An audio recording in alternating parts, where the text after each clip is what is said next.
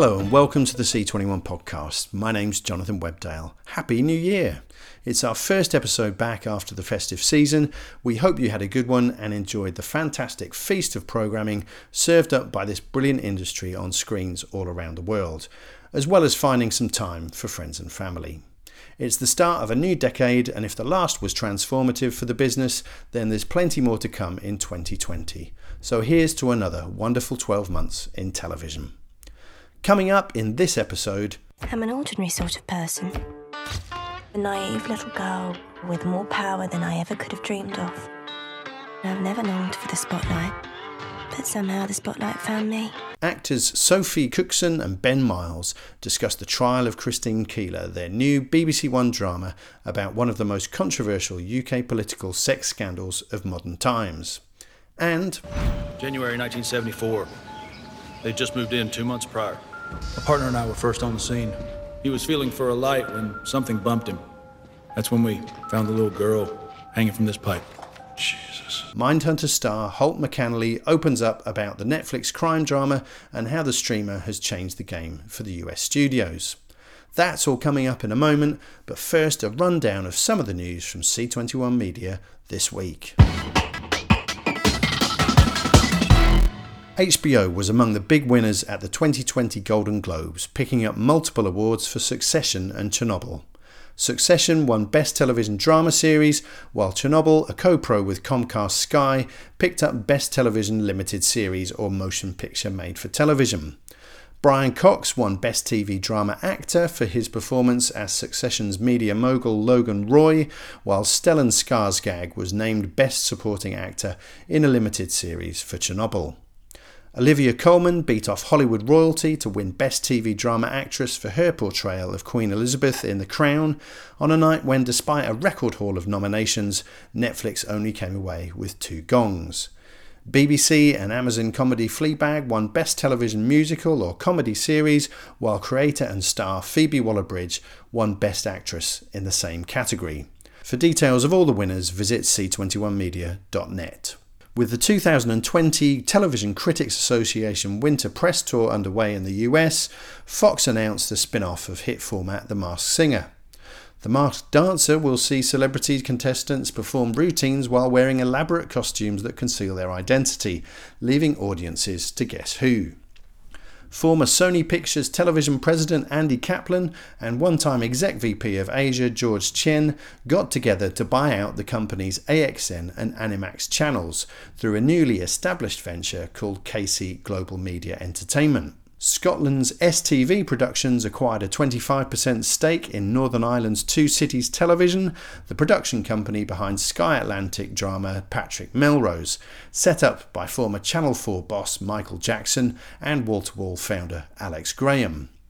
Jeffrey Katzenberg and Meg Whitman offered a first look at their billion-dollar-backed premium short-form mobile video service Quibi at the Consumer Electronics Show in Las Vegas.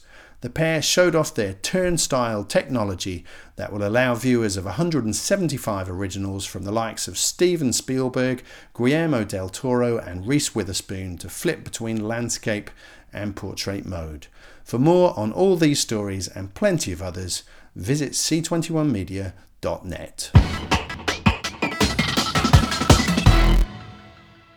If you were in the UK over the festive season, in between Christmas dinner and New Year's Eve, you may have sat down to tune into the usual feast of televisual treats served up by the nation's public broadcasters.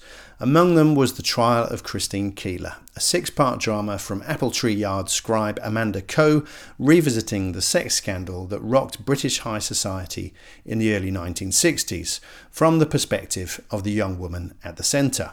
The series, midway through its run on BBC One, comes from Ecos Films and Great Meadows Productions, with Kesher International handling global sales and Endeavour selling in the US. The show had its premiere at C21's International Drama Summit in December, and I had a chance to sit down with co-stars Sophie Cookson and Ben Miles for a C21 TV interview you can watch in full on our site now. The show is called The Trial of Christine Keeler, and I play Christine Keeler, who was a young girl, grew up outside of London, came from very humble beginnings. She lived with no running water, no electricity, and she ended up getting involved in a very heady London scene and started working at a cabaret club where she mixed with kind of very influential politicians and very diverse range of characters.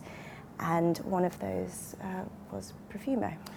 Who I played. Yeah, I played Jack Profumo, who was a Conservative MP in the early 1960s. He was actually the youngest MP, I think, ever to hold a seat. He joined the backbenchers at 25 years old. He came from a very well-to-do, upper-class English establishment family.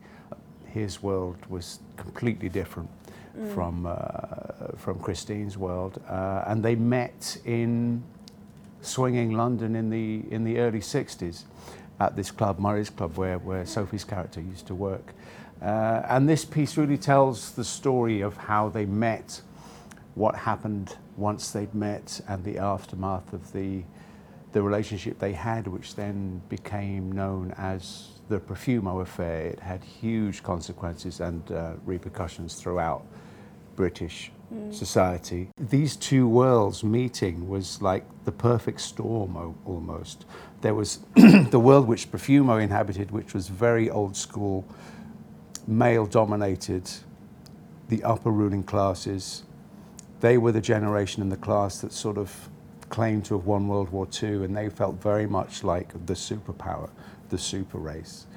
And then it comes head on with this new world where gender, sexuality, race was all starting to become very fluid. The boundaries between social classes were breaking down. And it was this fascinating kind of exotic world that my character, Jack Profumo, was fascinated with and obsessed by. And this whole new, fabulous, colourful, exciting, liberal England was personified in Christine Keeler. And it's a wonderful story about how these two worlds meet and the chaos that ensues when they do. She's just so beautifully written in Amanda's script, and yes, it's overwhelming to think, I'm portraying this person that everyone has an opinion about, but when you actually think, well, the majority of people's opinion is totally uninformed, that's great, because I'm constantly hoping that I get to play characters that have been looked upon in the wrong light. And I think you always want to be championing the person that you're playing, and to have someone who is so complicated and such a mixture of things is incredibly exciting. Even though it is a great piece of English social history, it's a very contemporary story in that you have a scandal involving a leading English politician with a younger woman. You have a press which picks up the story and exposes it for their own reasons to achieve a political objective. It's not like it's not happening today. So even though it's a great period piece, I'd say it's a very, very contemporary story as well. Sophie Cookson and Ben Miles talking about the trial of Christine Keeler, the fourth episode of which airs on BBC One in the UK on Sunday evening. Now, Netflix may feel somewhat snubbed after its 34 Golden Globe nominations on Sunday night translated into only 2 wins, but awards season is only just getting underway. And among its series in the running at the Writers Guild of America Awards in February is period crime drama Mindhunter, directed by David Fincher. Having so far run to 2 seasons, star Holt McCallany was at C21's International Drama Summit in December and sat down with Drama Quarterly editor Michael Picard. Mindhunter is a show about the birth of criminal profiling within the Federal Bureau of Investigation, and it's about the psychological underpinnings of sexually motivated homicide, based on a true story of a couple of very famous FBI agents who did extensive interviews of 36 convicted serial killers to try to understand their motivations for their crimes as a way of helping to prevent further such crimes and to be able to recognize their early warning signs. One of the exciting things about working on Mindhunter is the fact that you really get to study something that you probably would never have studied in anything like the kind of detail. It's a period piece, so there's a different, obviously, social and cultural context for our show. Our show was set in the late 1970s in the United States, and because David is so interested in depicting these criminals in as authentic a way as possible, it really becomes necessary to do a tremendous amount of research about them and about their crimes and about their, what we call their criminal signature. One of the advantages that the major studios always had was something called distribution. Do you know what I mean? How do you get your product into the multiplex? Well, in a world where, Netflix with one press of the button can have their content launch in over 100 countries simultaneously, that advantage of distribution has been eliminated. And it's a very powerful position to be in. They're also smart in this respect, and this is something that I witnessed working with David Fincher. They understand what they're good at. And what they're not.